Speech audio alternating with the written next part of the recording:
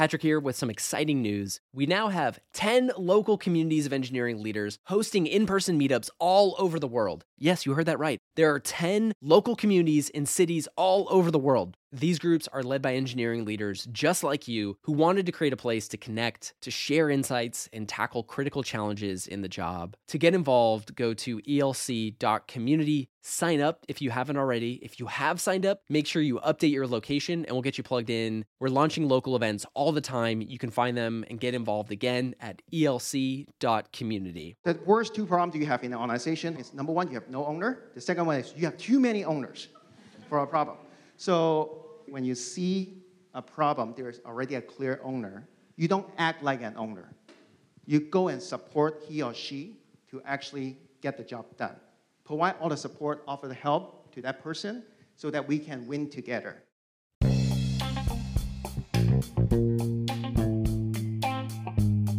Hello and welcome to the Engineering Leadership Podcast, brought to you by ELC, the engineering leadership community. I'm Jerry Lee, founder of ELC. And I'm Patrick Gallagher, and we're your hosts. Our show shares the most critical perspectives, habits, and examples of great software engineering leaders to help evolve leadership in the tech industry. Our team is hard at work preparing for the 2020 ELC Summit. So this week's episode is from one of our community's past events about growing into a VP of engineering. The panel discussion is led by Claire Liu, CEO at Know Your Team, and features the perspectives of 4 different current and past VPs of engineering. Cathy, Polinsky, CTO at Stitch Fix, shares her top 3 priorities, plus how to identify root problems and build systems that solve their underlying patterns. Krikheli, VP of Engineering at House, explores the different leadership practices between large and small companies, plus his most important engineering leadership hiring criteria. Richard Wong, SVP of Engineering at Coursera, discusses his mental model to determine where he has the greatest leverage and why you don't need to act like an owner every day. And Erica Lockheimer, VP of Engineering at LinkedIn Learning, shares about the imperfect path to become a VP of Engineering and how to put trust into practice when you're transitioning into a new role. Enjoy this conversation about growing into a VP of Engineering. I'm honored to be here tonight with these 4 other lovely panelists. I have a lot of things I want to ask them, and so we're going to try to get through it as much as possible. And then at the end, of course, would love to hear what you would want to personally know as well. So the topic of tonight's discussion is patterns and anti-patterns, which I think is interesting in the sense that we here in this room are obsessed with patterns. We feel like if we can figure out the pattern, then we have the answer.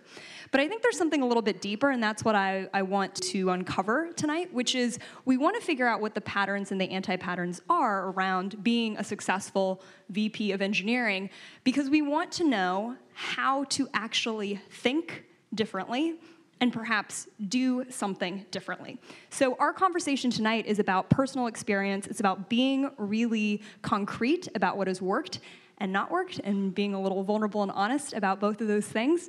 And hopefully, for all of you tonight, you'll be able to form your own sense of what patterns or anti-patterns may work or not work for you. So I want to start off with you, Cathy, as the CTO of Stitch Fix over the past... I feel like it's a tongue twister for some reason. It's like I look at the word and I'm like, I know how to say this company's name. I'm pretty sure. But for the past 3 years, you've been the CTO of Stitch Fix. And previously, you served at companies like Amazon and Oracle. You were the SVP at Salesforce. And I was listening to a podcast that you were on recently where you said, and I'm going to paraphrase you here, hopefully not putting words in your mouth, but you said that the best leaders find patterns and understand that they're not just solving for one problem. And I heard that and I was like, okay, what does she mean? Yeah. So tell us what you mean by that, and then talk about how you figured that out and when you personally struggled with understanding that concept. Yeah. How many of you have read Martin Fowler's Refactoring? So The best engineers are folks that are not building out these large-scale architectures before it's needed, but they're also the ones that are realizing that you don't want to solve the same problem again and again. Like after you solve it the second time, maybe you need to start thinking about building out a more generic system for the problem instead of if else littered throughout your code base. And it's the same thing with engineering leaders, except that you're not always solving the problem about code. So whether you're solving a problem with how you deal with promotions. Yeah, what's an example? Promotions? Promotions. Yeah. So like when you're a small company, you might not need a really large system for how to deal with promotions. But when you're getting to a larger system, you want to be able to talk to people about what makes a good promotion, and you don't want yourself to be the one having those conversations with every single person in the organization. So it thinks about, okay, how can we build out just the right amount of process and just the right amount of systems to make sure that we've got the consistency that you would want from a promotion process, that people understand the expectations of the role, that you don't have a lot of people who are upset that some people are getting promoted but others aren't, or that you have unclear expectations of people thinking that they're at that level but they're really missing a huge portion of the capabilities that you want at a lead engineer level or something like that. I think that there's a lot of tools in place for you to find these patterns, and I'm a big fan of blameless postmortems, in team retrospectives, in start, stop, continue type of methods. So whether or not you're looking at something from a people side, like a promotion process, or trying to figure out patterns of, hey, we keep having the same incidences and keep getting called for the same type of events that is bringing down our systems, you want your leaders to be asking those questions, not on a casual letter of rapid fire, I'm just going to fix this fire and always be the one who has to solve the fire, but really asking these deeper questions, these 5 whys of well, why did that happen and why did that happen, to really get to the underlying situation. Absolutely. I think the image that comes to mind for myself, as a CEO, but then also for any executive, is you can often feel like you're playing whack-a-mole, right? Like it's just there's no time to pause. It's all these problems. And to your point, it's like you don't need to hit the same mole 5 times in a row to then realize, okay, yeah, maybe we should have a promotion process in place. Like what I love about your insight about really internalizing this idea of every one problem could potentially have a pattern behind it, and what's the system I could build around it, is it changes your lens for every single problem, and it prevents future problems from arising. So I thought that was brilliant. Thank you. So Jerry, your transition into being a vice president of engineering, I thought was fascinating. So you've helped build House for now, almost 3 years as well, but previously, as was mentioned in your bio earlier, you served as the VP of engineering for Google. Director of engineering. Excuse me, director of engineering, a little different. But nonetheless, I thought really an interesting, something that was mentioned earlier today, right, to go from a giant organization to one that is smaller, still larger maybe than some of the companies for folks in the room. But I was curious to hear organizationally, what did you have to change about your leadership style or practices in that transition? So to clarify one thing, I started at Google when it was still a startup, or it still definitely considered itself a startup, and it had, I think, just under a couple thousand people relative to, I think, over 100,000 that it has today. So at that point, the company was actually functioning relatively comparably to, I would say, where House is today in terms of processes. It was a little bit more chaotic. I remember, I think, Eric Schmidt at one point quoting Google as being controlled chaos. And I feel that House is in a similar way, maybe slightly more controlled chaos, because I recognize the chaos now slightly better, having gone through it the first time. But having stayed at Google over a period of time, I've seen different processes being adopted, and I've seen them be useful in many instances. So it's very fun when you're at a startup and everybody is moving at 120 miles an hour, and nobody really knows what anybody else is doing, but because they're doing it 24 hours a day, a lot of stuff is getting done. But then over time, what happens is that you end up on this collision path where so many things are being built and there's very little cohesiveness. And so you have to pull things together. Some things you have to pare down because everybody is running in separate directions. And at least with House, what I tried to do was, on the one hand, instill some sense of discipline where, yes, we're a startup, yes, we want to move quickly, yes, there's a lot of things that we could do because the industry is nascent. At the same time, we want to focus on a core set of problems that are going to make us successful and a core set of products that are going to make us successful. And in order to do that, given that it's a startup, one of the things I tried to avoid doing was introducing heavy processes. So at Google, we would have a lot of people. We would have quarterly, annual planning meetings. There'd be a lot of people involved. You'd have a lot of cross-team dependencies. You want to make sure that the infrastructure team, the security team, the legal team, all the other interdependencies that you have. If you're launching something, it probably has a cascading effect on a bunch of other teams. You want to make sure that everything is consistent in terms of how it's launched. Whereas at House, we can just pull a group of people together from every different part of the organization or the relevant people and just say, look, here's what we want to do. Let's talk about a plan. Let's commit to doing it together, and then we just go and do it. A lot of times, we don't even document the decisions that we're making, which are things that we're changing as we're scaling. But historically, that's actually worked fairly well for us because we're a constrained organization where everybody knows everybody to a large extent, and there's a lot of trust within the organization. And so when people commit to each other, we don't need written agreements that I promise I'm going to do this and we don't deliver. We know exactly who made what promise, and we know exactly what it is that they promised, and we can hold them accountable to it. Absolutely. So it sounds like foundation of trust, the degree to which knowledge of who you're working with is sort of the lever to how much process you create versus not. And here's the other thing that I find interesting about that answer is I think instead of listening for, because I was listening for sort of the, oh, you should do X when, and your answer suggests rather to default to having less process when you have that trust in place. Would you agree with that? Did I sort of draw the right thing, or would you push on it a bit? So I think it's fairly accurate, right? I think Einstein once said, make things as simple as possible, but never simpler. And so I believe the same concept applies to process. I believe in minimum process, but never more than that. And so to Cathy's point with respect to promotions, we tried to take a similar approach to promotions between what typically startups do, which is nothing, and what large organizations do, which is way too much. We try to draw a fine line between, well, we have to have better than nothing because people want to get promoted and it has to be consistent, it has to be very quick, we want to make it simple, we want to make it explainable, and then we want to move on. And we do the same thing within engineering, whether it comes to postmortems or it comes to software development. So I don't want to say I'm not a believer in process, I'm just a believer in minimal process. Absolutely. And I think to pose a question for the audience to reflect on would be, what would you consider minimal process for your organization to be, and where on that spectrum might your team be, for better or for worse? Erica, your transition to Vice President of Engineering is really remarkable in the sense that you just became VP of Engineering at LinkedIn Learning literally a few months ago, so congratulations. But you've spent the past 8 years in various leadership roles at LinkedIn, so no shortage of leadership experience. I am curious, though, how was this particular transition as a new Vice President of Engineering, sort of fresh into the role, different, if anything, from previous transitions into leadership roles that you've had? So that's a fantastic question, and thank you for the congratulations. Yes, and yeah, thank you. I appreciate that. A funny story is we had this leadership meeting where they were going to announce my promotion, and the day before I broke my leg, and so this is the first time I was able to drive a car. But they're like, "Hey, Erica was so excited she broke her leg," so I'm like, "Okay, thanks." Richard and I used to work at LinkedIn, so we both worked on growth together. He was on the international side, so it's great to see you here. So I've been running all of engineering for the LinkedIn Learning team for about a year and a couple months.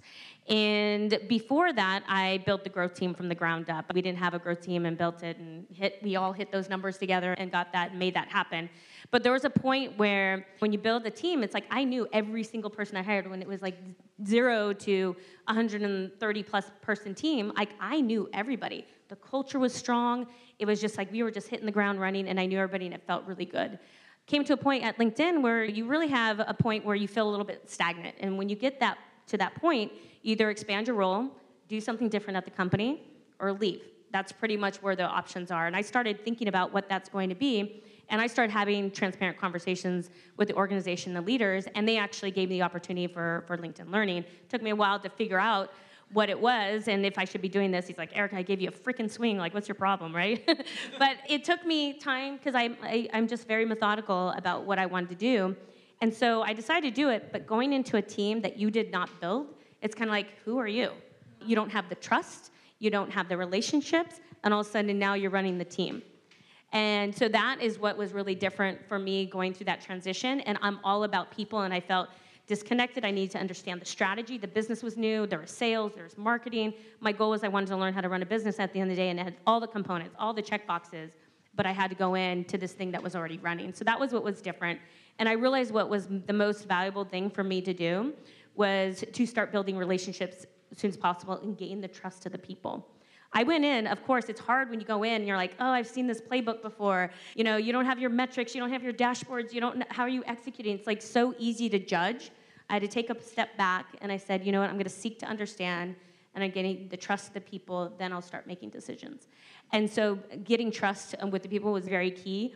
And I feel good now. I made some major changes with the team, reorganized the team, made some choices on leadership and other such things, but I feel in such a good place where I'm connected and we're building, we're getting results, and they trust me, and I feel in a much better place. So I think trust is really key in going into a team and building that.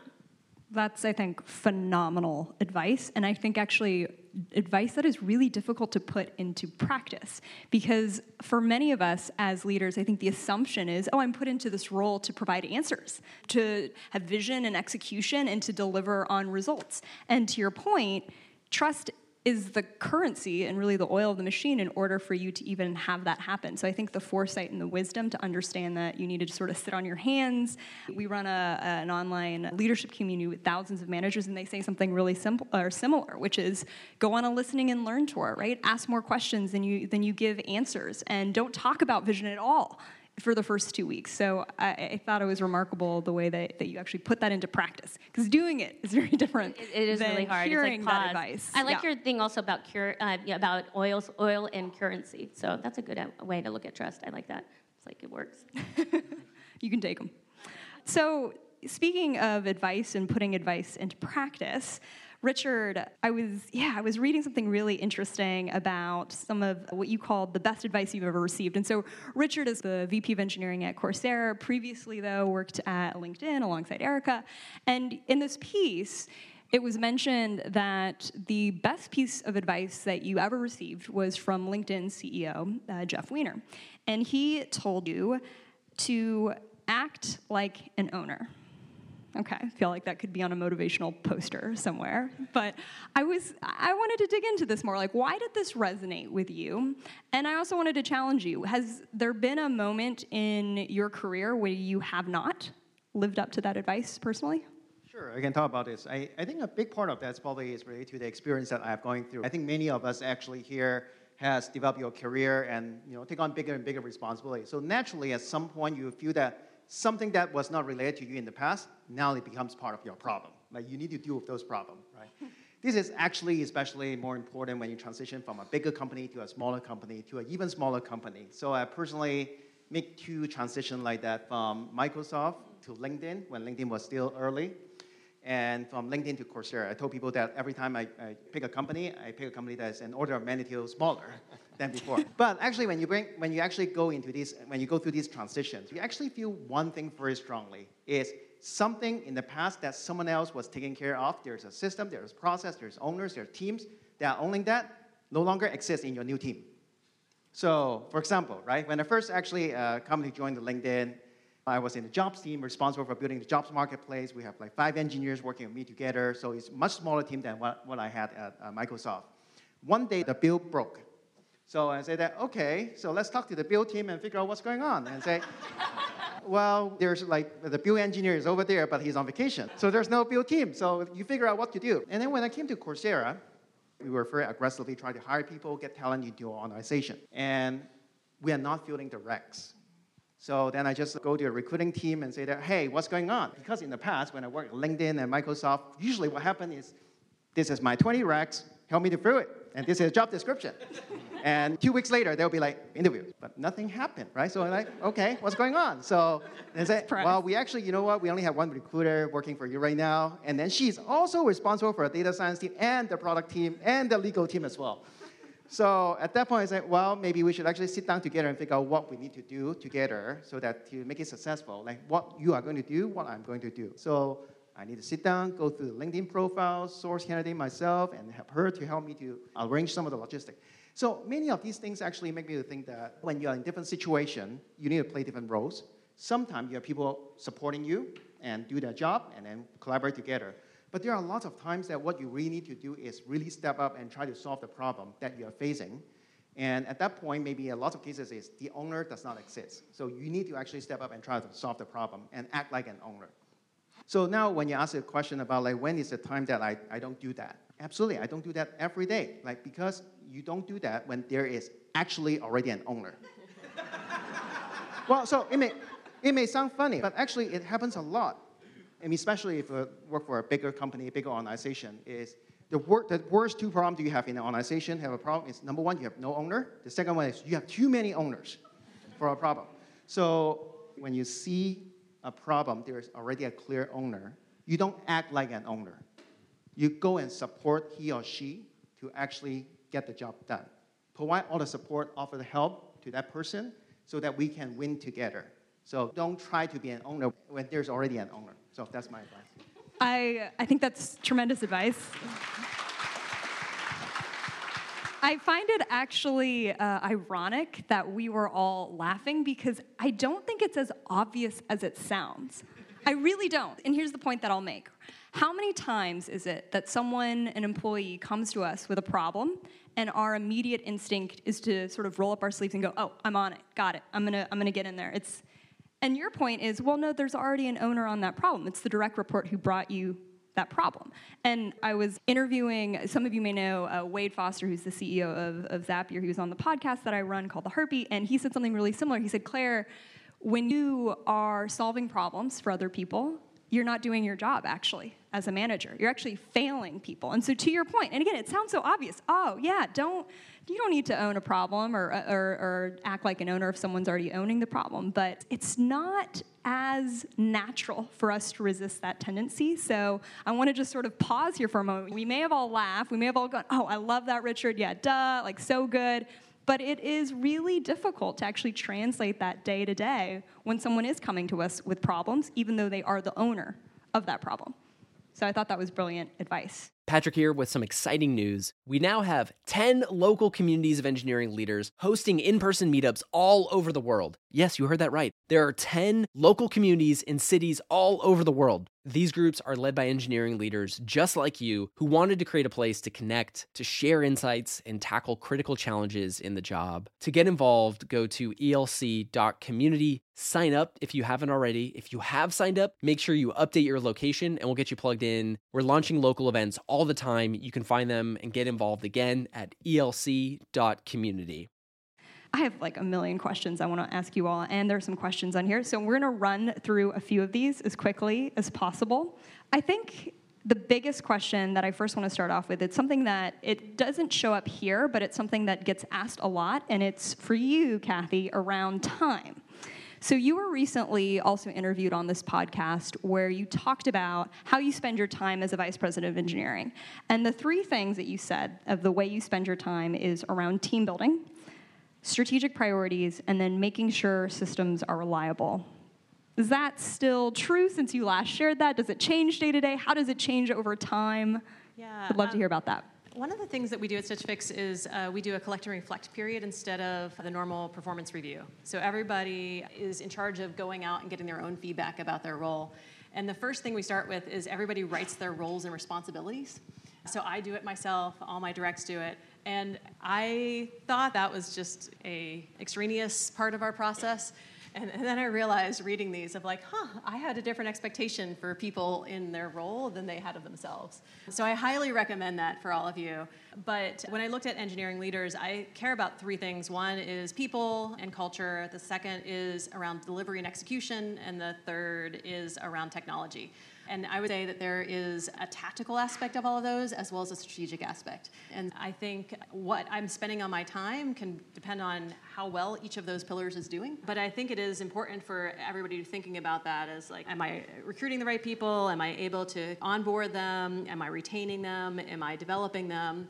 Like, there's so much there about making sure that you have that for each of your people and you have the right cultures and practices in place. On the delivery and execution side, it's so important for you to, like, we're there to deliver software. Like, that's our job, is to deliver product and make sure that you're having impact. And so how do you do that for make sure that each team has the right strategy and is working on the right things and it just has that velocity and agility? And then the last is technology of, like, How is your reliability, scalability, performance, security? Do you have the right systems in place? Are you collecting technical debt? Having a lot of bugs in place? And so, yeah, I think that those are all the key pillars that you should be looking for as a great VP of engineering, but also as a great engineering manager, and what it will look like for a small team versus a large organization varies. That's perfect. So team building, strategic priorities, and making sure that systems are reliable around the technology.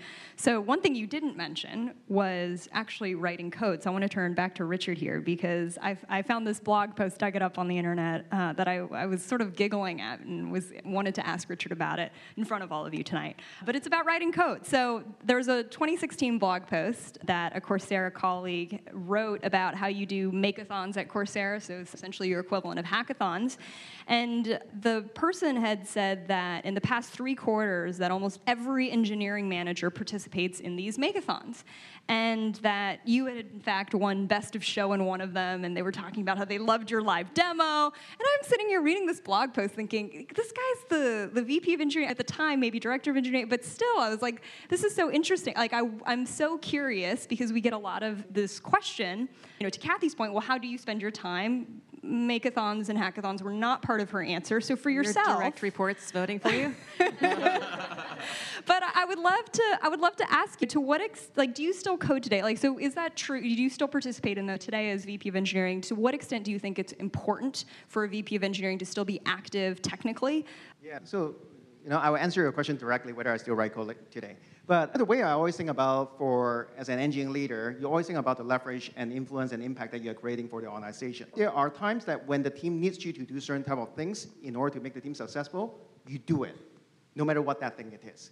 So now, if you think about the team when it is really small. So I have this mental model in my mind thinking about myself as a mathematical operator. So you can be addition, you can be subtraction, you can be multiplier, you can be division. So when the team is really small, when it has like 0 people, when I actually first went to Coursera, my job was to build a team there, to start from 0 engineer. The first thing I need to do, and we have a product roadmap, and before the people actually come and join us, so I have to write some code at the very beginning, because what do you do if you actually have no people working with you together at that point, and you need to ship something, right? So you're doing a +1 operation, or +2 operation, if I'm a very good engineer. But when you actually have a team that is growing and you have a team that is working for you, you need to be careful about what you're doing. Like, you don't want to be a +1 or +2. And actually, worse in many cases, right, you are actually at subtraction to the team. Because what you are doing, you are not as familiar with the people that are very familiar with the technology, familiar with the product itself, and you're actually causing distraction to the team to actually provide you the feedback and say that, hey, Richard, actually what you did is not right, and they need to actually... And they need to actually deal with the chaos that you create. If I make a bug, and then they need to fix it. So I think that is actually a very important part of that is, like, you need to actually think about the impact that you are making to the team and create the best leverage. So now, if I think about for the last couple of years, like the evolution of the team is like the team actually have grown a lot. The only occasion that I really actually try to, there are 2 occasions that I do write code. Number 1 is in our hackathon. So there's no liability once you actually do it. It's a prototype, and it doesn't work, it's okay. Create as many bugs as you want. Exactly, right? The second thing I do is that I do write code for my home automation at home, and that is like my sense of like accomplishing something at home. Although my wife and my kid is not very happy about the outcome of that sometimes because of bugs. But when you ask whether a VP of engineering should be technical, right, I think the answer is yes, but technical is not necessarily about writing code. I think there are many forms to express about your technical capability to help the team to make them successful. I so appreciate that distinction, and I'm sure folks will want to maybe talk to you afterwards, or to everyone up here afterwards, about how they might define what those forms of technicality might be. Switching gears a little bit to what Cathy was saying was what a disproportionate amount of her time goes into, which is recruiting and hiring and team building. Jerry, you gave this talk actually at SFELC. Maybe some folks caught it in January. I unfortunately missed it, but luckily there was a write-up, and you did talk about hiring. There's also a video. And a video. And I thought it was interesting. You boiled down essentially what you saw as the 3 most important traits to hiring as integrity, reliability, and sincerity. And I was curious, how did you learn to hire for those things? What experiences have you sort of amassed that caused you to say those 3 traits in particular? And then 2, when have you not hired for those traits, and what happened? So I think, just to give a little bit of background, the context of that talk was building distributed teams, and those descriptors were actually specific to finding an engineering lead that would be capable of building a team at a distributed site. And so the context for that is that if I'm going to find somebody that I'm going to entrust with a group of engineers to basically operate independently in a distributed location, I said it's very critical that you have that independence, then I want to be able to have that person be reliable, trustworthy, and be somebody that has a lot of empathy for their team and also for the remote team, because there's always this kind of you versus them phenomenon whenever you have a distributed or remote team. And so you have to have somebody that really understands what it's like to be on the other side of the aisle and look at things from both perspectives to see if it's a misunderstanding or if there's kind of cultural issues or what the specific issue is. Now, I think the three elements that you mentioned were on either the left or the right side of the slide, and then there was also the opposite side of the slide, which had things like competency and ability to deliver. And so to me, those are basically table stakes. You have to be somebody that's capable of delivering a product. You have to have a consistency in your ability to say something and then do something, right? Which basically engenders trust. And then if on top of that you have the emotional intelligence, in other words, you have trust, you have empathy, you're able to relate to the situation, you can be adaptable, and I think adaptability was one of the things I also listed, then you're going to be in a position where I can definitely trust you to run a team. I can certainly rely on you to run a team. And then when something is broken, you're going to be the first person to come back and tell me. Because I always tell my team that if something breaks or if something is not right, I want to be the first, definitely not the last person to know. Because otherwise, I'm not going to be able to solve it quickly enough. So in that particular respect, I think you asked in terms of how did I come to this conclusion, a lot of it is just by experience. I think over the years, I've worked with and managed a variety of different teams, and I've discovered that I'm generally pretty good at reading people, and if I can't read the people that I'm interacting with, that's a big problem for me. Because I need to be able to understand when somebody is happy or when somebody is unhappy, or if they're frustrated with something or if something is not working. So if somebody is so good at having a poker face, then I don't know whether something is working or something is not working. I'm not able to do my job particularly well. And in that respect, I try to optimize for finding people that have a sense of integrity and transparency. That way, when things are going great, I know, and when things are failing, I also know. And then I can help them solve that problem. Absolutely. I love that sort of check of encouraging folks or figuring out how you personally can also create this environment as a leader of how do I make it so that if there is something that goes wrong, that I'm the first person to know instead of the last. And is this person a kind of person who would feel encouraged to do that? So I thought that was wonderful. So Erica, I was doing lots of reading about you and your story. And what I found very unique about your path to becoming vice president of engineering is how you were actually the first in your family to go to college and that you almost dropped out of college. And I found that inspiring, obviously, on a lot of levels, but also extremely unconventional, especially for a vice president of engineering in Silicon Valley. So wanted to know, what advice do you have for folks here in the audience tonight who might similarly feel like they don't have the conventional resume or may have taken the most traditional of paths, who aspire to be where the four of you are sitting today? What advice do you have them for navigating that?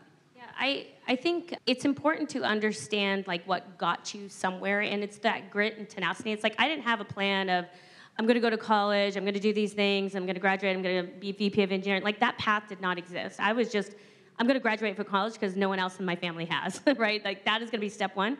It took me 7 years to graduate. I was working, I went to San Jose State, everything, and I was trying to figure it out all at the same time. But really what clicked for me is I had the will to want to learn. And whatever capacity I can learn, I was curious. I was always constantly curious, and I didn't have to have this perfect path. And so I remember multiple times I almost dropped out, just trying to make ends meet, and then especially the diversity of the classroom was not always so great, but I managed to get through. And I remember in those times when it was really hard that there was always somebody else that helped me get through that. And so that's why it's really important for me, and where I'm at is like for me to recognize when other people are struggling to help them succeed in their new path. And so for me, I just felt like It was important for me to give back. Like, for instance, I give back a lot of my time to San Jose State. And that's where I went to school, and I would see so many people struggle because they didn't have that traditional path. They didn't go to that 4 years, Stanford College and everything. And so I give a lot of my time back. And it's interesting, my first years at LinkedIn, what did we first do is we'd have hiring committees. And they're like, Erica, you're gonna be part of this hiring committee. I'm like, great, I'm a senior manager at the time, and they're like, we're gonna review talent, it's gonna be the best talent, we've gotta hire the best team.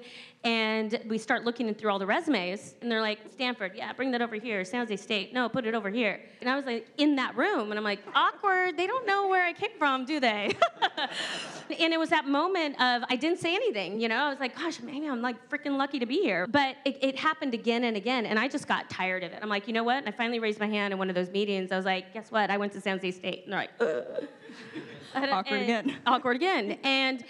And then that was a moment, there was a recruiter in the room, and she said, wow, Erica, like, here you are leading such a massive team at LinkedIn, and the results, like, talent can look different, and it could look diverse. It doesn't have this box that it represents, and we need to think about things differently. So I said, great. The thing that happens is the sourcing. As soon as you get those candidates, that's where you need to start, because it then gets to us. And so she did this exercise. She's like, okay, I figured it out. Guess what I do?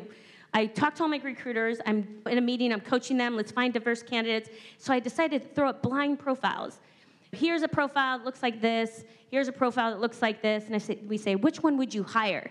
And they're like, that one. And then we revealed the profiles. Everybody said no to you. I'm like, thanks. I was the person that they said they did not want to hire. And they're like, look, that's how they started changing it. And then it turns out, fast forward, what's amazing being at LinkedIn is that's why women in tech and diversity is so important to me, because talent is different. And now I look back at our stats, because I know all our stats, there's like 30% plus that come from San Jose State and these other schools. And now we're thinking about, like, let's go and get these other demographic schools and bring them. And in fact, another program that I helped incubate is a program called Reach. Because there's a lot of people that are trying to get in technology, and maybe they chose being majored in a different, or they took a boot camp, or they had a different major, and then someone has that checkbox against them again. And it's like, how do you get them into the field? So we actually created a program. We basically put it out there. They said, tell us your story. Why do you care? Why do you want to be in tech? We had like 700 applicants apply. We brought it down to 25, and we said, we'll teach you how to code. And if you meet the bar in 9 months, we'll hire you full-time at LinkedIn as an engineer. And then guess what happened? We basically hired all of them.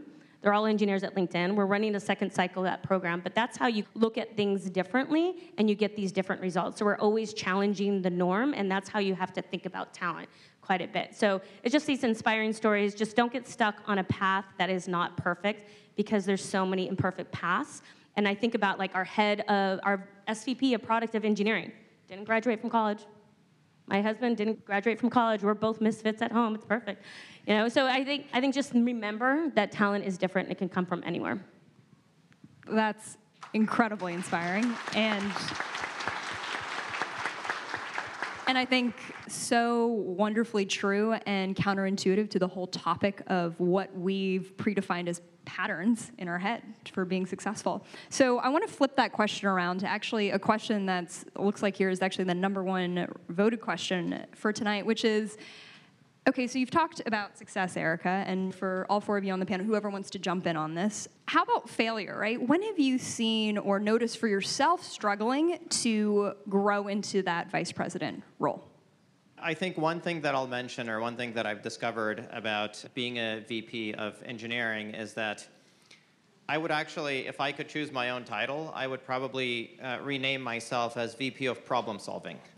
Because at the end of the day, I think, and whether it's at large companies or at small companies, a lot of things just boil down to different types of problems that you have to solve. And I think people that will fail to graduate into the role are people that are going to limit themselves in terms of the types of problems that they're able to solve. A lot of the problems, for those of us that kind of come from a technical background, as you're growing through your career, a lot of the problems that you're solving are all technical problems. They're all technical challenges. You have to learn something, then you apply it, then you learn something more complicated, then you apply it, then you learn how to apply it to a system, etc. But they're always technical. And then as you end up running an organization, you realize that a lot of the problems that you have are actually not technical.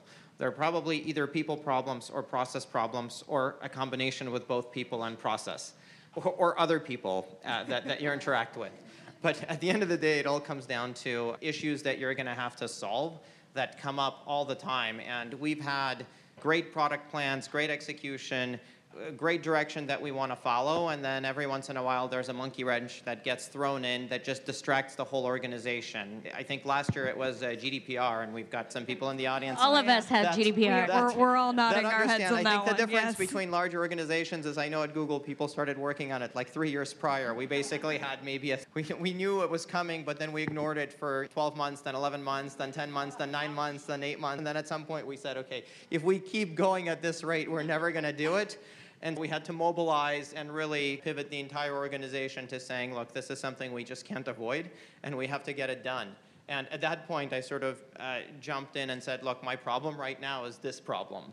And it's more important than any other problem I have to solve, because if I don't ignite that process, then it's just never going to get done organizationally. So I have to give it that gravitas. Right. And we've had kind of lots of instances of things that have just randomly come up that, for lack of anybody else taking it on, I basically said, look, this is a problem. We need to solve it organizationally. I'm just going to go and solve it, whether it's part of my job description or it's not part of my job description. So that's important, but let me balance that. Please. Because the other anti-pattern I've seen is you become the bottleneck and the chief problem solver and don't build your team to solve problems. And so I'd say if you are not good at hiring and you have a junior team, you can't elevate yourself to that VP of engineering role. So you really want the leaders under you that can help you take up that bigger step. And then can you actually use those people and delegate to your team and start to take on a more strategic role? I think that's another anti-pattern that I've seen. Absolutely. I think that's a wonderful counterbalance. So in the most perfect way, again, like tonight is all about the variety of paths, that there isn't just one set pattern, that there are many. And so I want to end, though, with a question that was earlier up on here where I thought, oh, people must really want to know the answer to this question. Stress. So, yeah, sound familiar to anyone? So in one sentence or less, I'm going to hold you to it. One sentence or less. I'd love for you to describe how you handle or cope with or sort of manage stress. It could even be a word. For myself, I'm like, oh, I have one word. But would love whoever to start, but I'd love to hear from everyone. One sentence. I have time for me. I don't take any meetings before 10 o'clock. I run every single morning now that my foot is getting better. And I run away from everyone. That's my thinking time. So I need time to myself, by myself, no one else. Amazing. Thank you. Awesome. Thanks, Erica. So my one sentence is simple. I play with my kid. Yeah, that gets claps too. So I would probably say two things. One, similar to Erica, I tend to run in the morning, and that tends to help. The other is, for pretty much everything in life, I have this saying that this too shall pass. And no matter what it is, that always tends to be true. And no matter how stressful kind of you are in the moment, I just tend to look either an hour or a day or a week or whatever it is past that moment and figure that, look, at some point I'm going to look back and these things are not going to look as bad as they are right now. And so that tends to level out the level of stress. Very long sentence, Jerry, but it was a good one. It's a very long run-on sentence.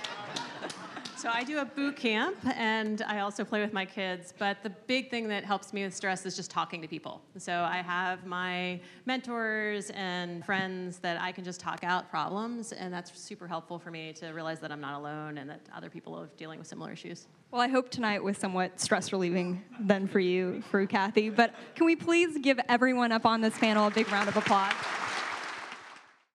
Before jumping into the takeaways, I want to give a special shout out to everyone who's reached out to our team sharing their appreciation for the takeaways segment. Your feedback really does mean the world to Jerry and I. And so on behalf of our team, we just wanted to say thank you. And with that, here's a rundown of our top takeaways from growing into a VP of engineering. Problems often have patterns. Identify and build the systems to prevent them. But don't build large systems before you need to. Cathy shared a great example from Stitch Fix's promotion process and how they created just enough process for clear expectations and consistency. Jerry expanded on this, sharing how critical it is to have a foundation of trust and default to simple, minimal process, especially in a smaller company. Never build more than you need. When you're transitioning into a new VP of engineering role, remember that trust is the currency. Erica's tactics were to first seek to understand, build trust by listening, then make decisions and big changes. Here's Richard's perspective on what it actually means to act like an owner. As VP of Engineering, you play a lot of roles. Sometimes problems don't have an owner, and you are the one who needs to step up and solve that problem. But, and this is the part that seems obvious but is surprisingly difficult, you don't need to act like an owner when the problem is already owned by someone else. If there's already a clear owner, provide support to help them so that you can win together. Here's Cathy's top 3 priorities that determines how she spends her time. Cathy focuses on people and culture, delivering execution, and technology. Her time depends on how successful each area is operating. She shared a surprising practice to clarify priorities and align her team. Have everyone write down their roles and responsibilities, compare notes, and observe where the expectations are different. This will help you avoid frustration and realign on your top priorities in your team. Richard uses the mental model of a mathematical operator to determine if and when he should code and where to leverage his impact in an org. As an engineering leader, you can be an addition, subtraction, multiplier, or divider for your team. When you're small and need to ship, you'll be a +1 engineer coding and helping ship product. When you're bigger and your team is growing, you're actually a subtraction because you're further from the tech and product. You're more likely to create chaos and problems for your team. So your greatest leverage is no longer coding the bigger you get. Save your coding for outlets like Richard at company hackathons or for home. Jerry's goal as a VP of engineering is to create an environment where if something goes wrong, you're the first to know. Things like competency, ability to deliver, and to do what you say you're going to do are a given. What's important are trust, empathy, ability to relate to others, and adapt. This creates the environment where people are encouraged to share and be honest about problems. And when you're hiring, these are the characteristics to focus on. If you have a non-traditional or unconventional background, remember what Erica said. What got you here, that same tenacity, grit, and willingness to learn still matters and makes an impact. And to all the engineering leaders out there listening to this that are on hiring committees and building their teams, remember, talent can be different. It can come from anywhere, and it doesn't have to fit in a specific box. If you want to hire diverse teams, it starts with how you source.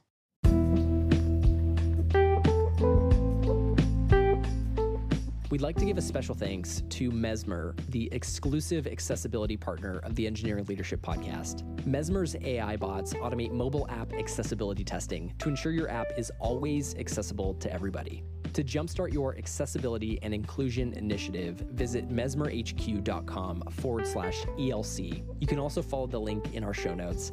That's mesmerhq.com/ELC. If you enjoyed the episode, make sure that you click subscribe if you're listening on Apple Podcasts, or follow if you're listening on Spotify. And if you love the show, we also have a ton of other ways to stay involved with the engineering leadership community. To stay up to date and learn more about all of our upcoming events, our peer groups, and other programs that are going on, head to sfelc.com. That's sfelc.com. Or you can also follow the link in our show notes. See you next time on the Engineering Leadership Podcast.